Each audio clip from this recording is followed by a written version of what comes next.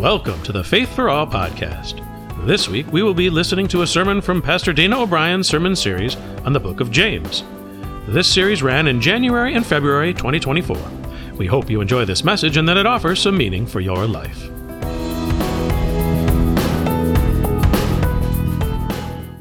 All right, you guys can all be seated. And so if you don't have a Bible and you want to get one, run back there and get one. Otherwise, just use your phone and your app. We're looking at the book of James, chapter 1. We're just starting today. So, I feel so weird. I usually only am wearing a t-shirt. People have said they've never seen me with a sweater on before. All right. So, as I already mentioned, today we begin our look at the New Testament letter of James. Is there anybody here who's at all familiar with this book? Okay, people back there. Okay, so the rest of you, I can tell you anything, and you'll believe it. So that's great. Here's how one commentator describes this letter. No other New Testament book is quite like it. Catchy, practical, and in your face. The book of James jumps straight into the nitty-gritty of daily life.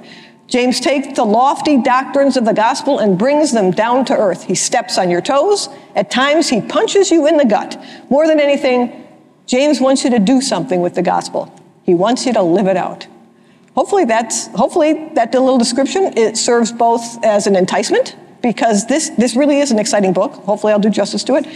And as a warning, because this letter is going to challenge each and every one of us constantly. It's going to force us to ask, is my faith just something that I recite on Sunday morning? Or do I live it out each and every day? And those two things are very, very different. Now, you guys remember when we looked at Jesus' Sermon on the Mount last fall? Jesus kept focusing on changing our hearts, not just our outer, but our inner hearts deep down to change us into who we are as children of God. James takes the next step, okay? So he constantly challenges us to live out who we are. Jesus changes us. James constantly challenges us to live out our identity. After all, what good is a faith if it isn't lived, okay? So through these next 5 weeks, we're going to be looking at what it looks like to live out our faith and some of the things that get in the way of doing that, okay? Some of the daily things that get in the way of doing it. So let's start at verse 1. And if you're looking for James, it's right after Hebrews at the end of the New Testament, or near the end of the New Testament. Okay, starts out verse 1. James, a servant of God and of the Lord Jesus Christ, to the 12 tribes scattered among the nations, greetings. Now, tradition has it that the James who wrote the letter was James, the brother of Jesus, okay? Some people don't even know that Jesus has brothers and sisters. Some scholars disagree with that. They believe that the letter was more likely written after James' death by one of James' followers. But it doesn't matter to us, because either way, whoever wrote it wanted us to understand what the author was saying in terms of who James was and what James's reputation was, okay? So for our purposes, for these next 5 weeks, as far as we're concerned, the author is James, the half-brother of Jesus, okay? And here's what we know about James. James, along with the rest of Jesus' siblings, did not originally believe that Jesus was God's Messiah. I mean, think about it. You know, can any of us imagine that our brother or sister is the Messiah sent from God? I mean, that would just be weird. Okay, in fact, Mark tells us that at times, Jesus' family even thought that he was a bit off his rocker. Remember, there was that time when they came to take him away because they thought he was nuts. But at some point, James' views changed, and people think that it was probably after Jesus, the resurrected Jesus, appeared to James. And ultimately, James became a huge leader in the Church of Jerusalem. Okay, he was a spokesman of the Apostolic Council. We hear a lot about him in Acts because he was one of the leaders of the church. He had a heart for the poor. He had a reputation for honesty and integrity. He was actually known throughout the early church as James the Just. Okay, James the Just. That's a tough moniker to live up to, okay? Now, the letter of James comprises just 108 verses, so it's a really short one. It's found, that's like a chapter in John's Gospel. Anyway, it's found near the end of the New Testament, as I said. It's often categorized as wisdom literature, so think of Proverbs.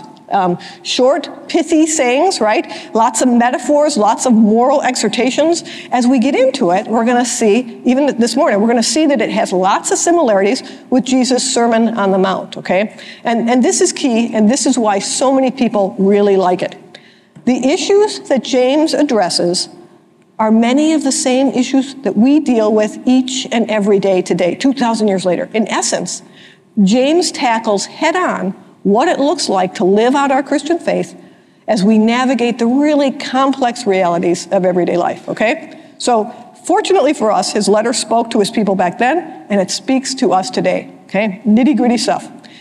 And he doesn't ease into it. It's not like he takes us in slowly. He jumps right in, because after his one-verse greeting, James looks right away at how Christians deal with trials and suffering, okay? That's a heavy topic to begin, but that's where he goes. And I'm pretty sure that this is a topic that we're all pretty familiar with, right?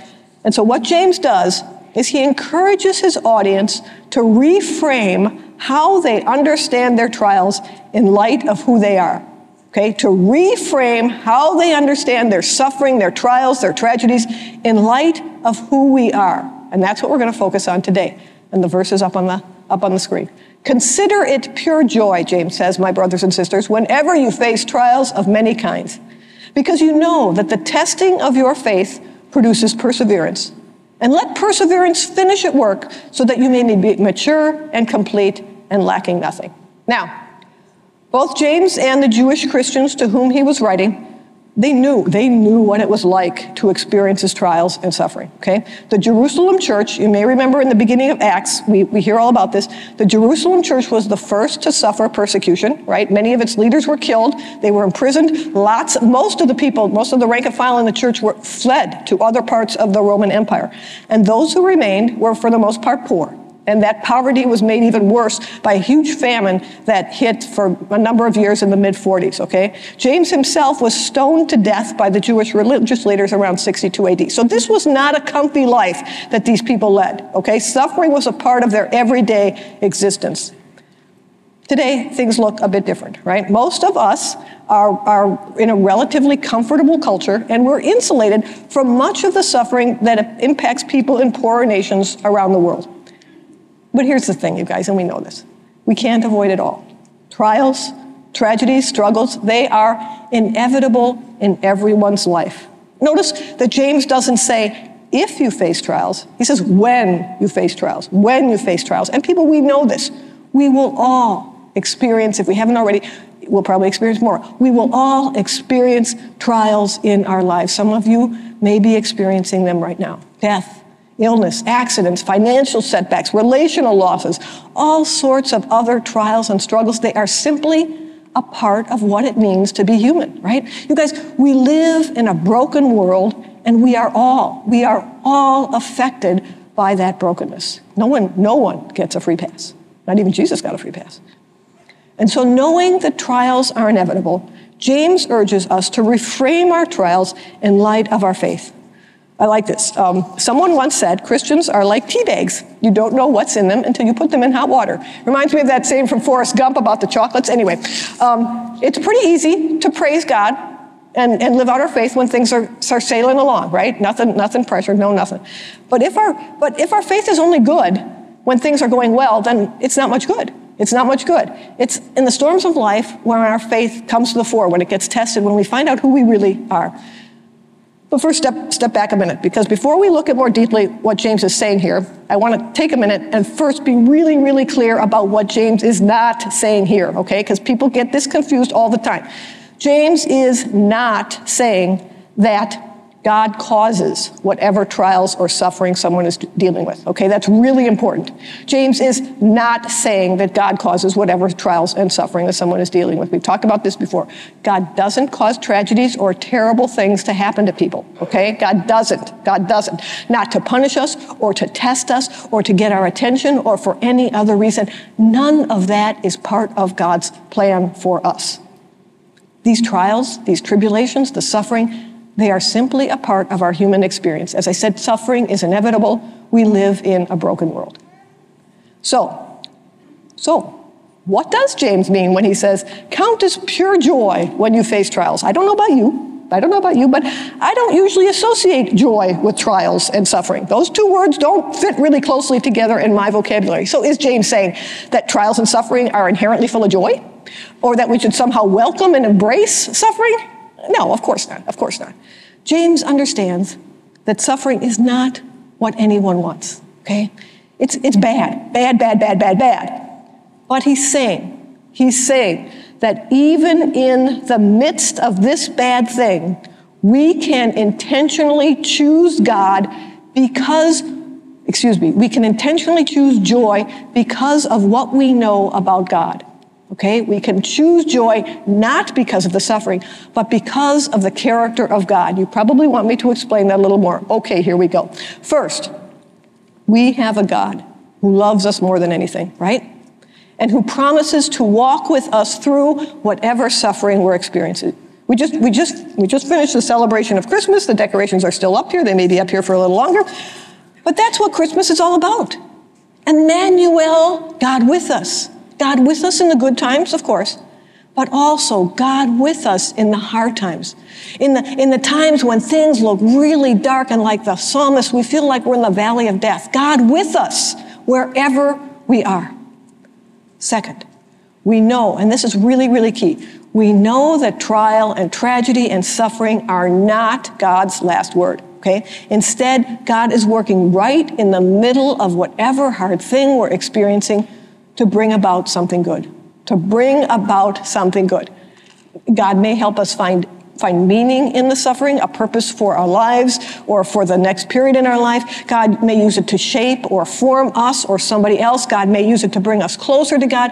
And of course, and this is really key, of course, God's final word is always resurrection and new life. You guys, even death, the ultimate in suffering, even death can't hold us, okay? God always has the last word, and the last word is always good. It's always yes. It's always resurrection. It's always new life.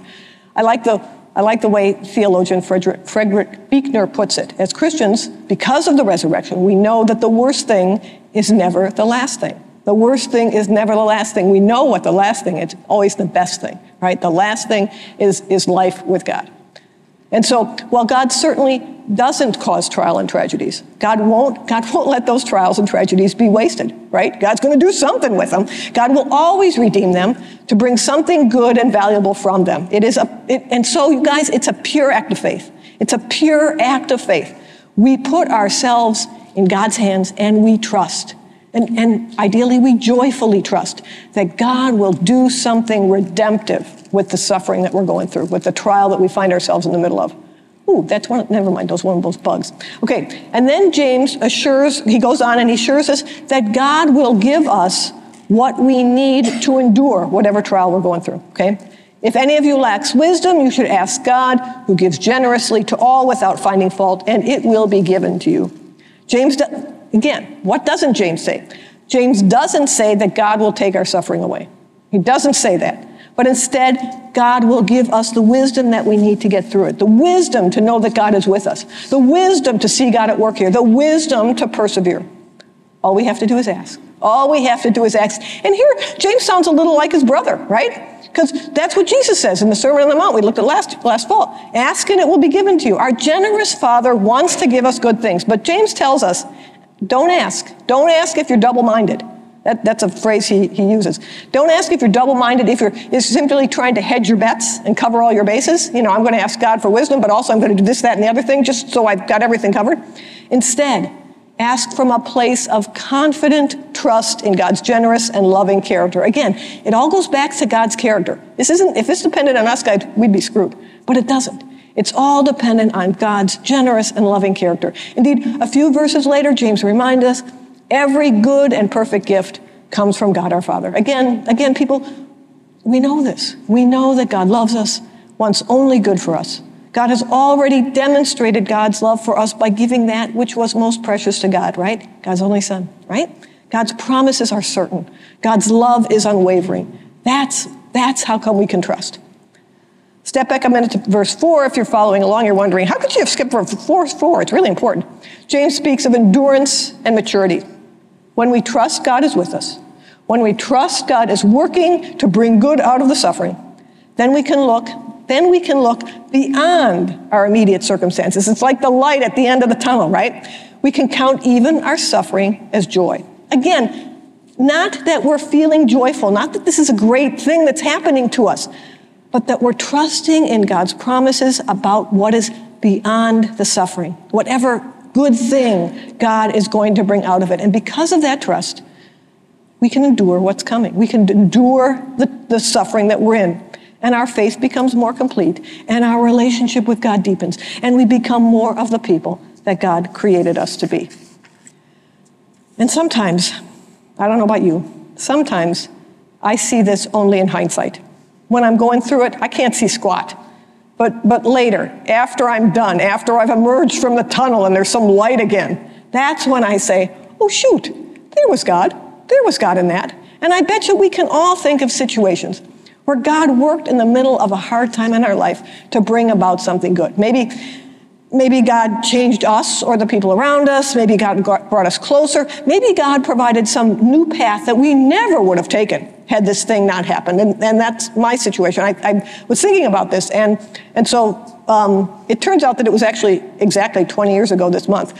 I was in this situation where my work situation at the time was really bad, really bad. I was depressed. I felt really alone. I couldn't see a way forward. It was not good.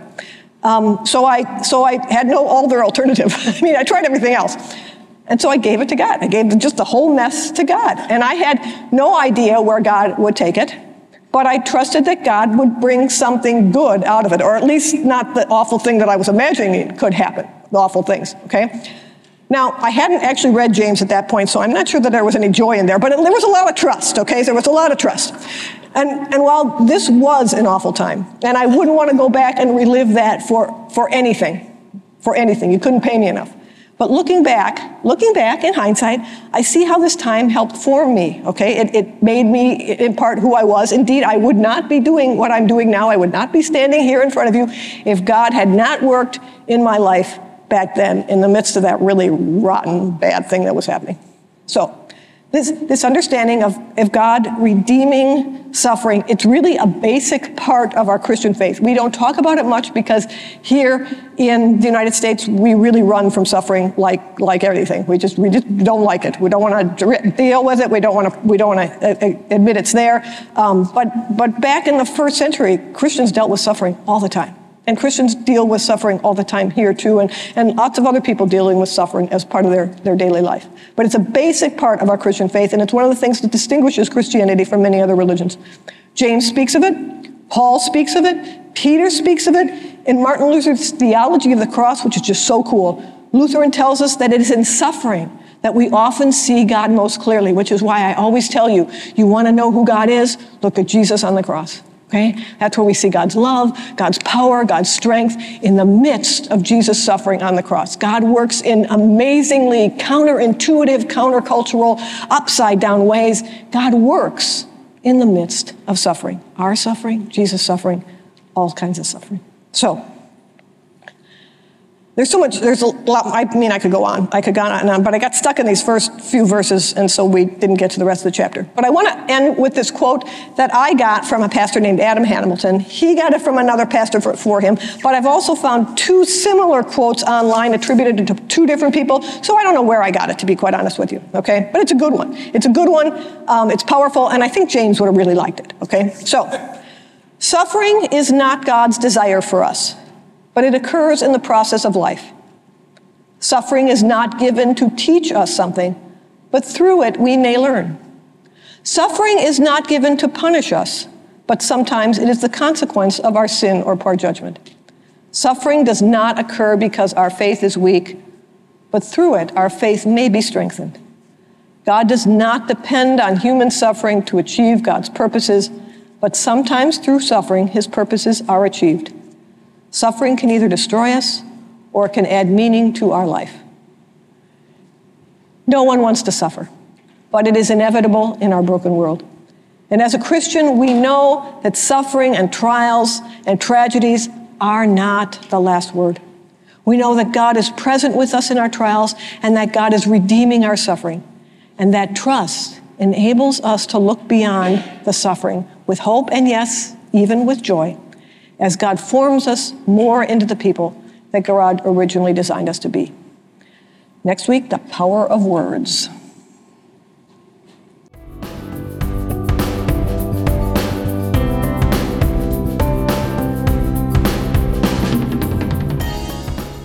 We hope you enjoyed this podcast and that you're able to bring some of these concepts into your life. Come back next week for another episode of Faith for All. Faith for All was created by Cross of Glory Church. If you'd like more information on Cross of Glory, please visit our webpage at crossofglory.com, where you can learn more about the church, see our upcoming events, and watch previous services and sermons. You can also find us on Facebook and YouTube. Everyone, and we do mean everyone, is welcome to join us at 9:30 a.m. each Sunday morning for worship on our website, Facebook, YouTube, or in person at 14719 West 163rd Street, Homer Glen, Illinois. If you enjoyed this podcast, please tell your friends, family, and anyone else you can think of about it. Faith for All is available on Podbean, Spotify, Apple and Google Podcasts, or wherever else you find podcasts. Todd Mazzara created our original music. John Uzzardo engineered the sound. Jeff Wanderson handled the production duties. And I'm your friend and humble announcer, Andrew Morin. Thank you for joining us.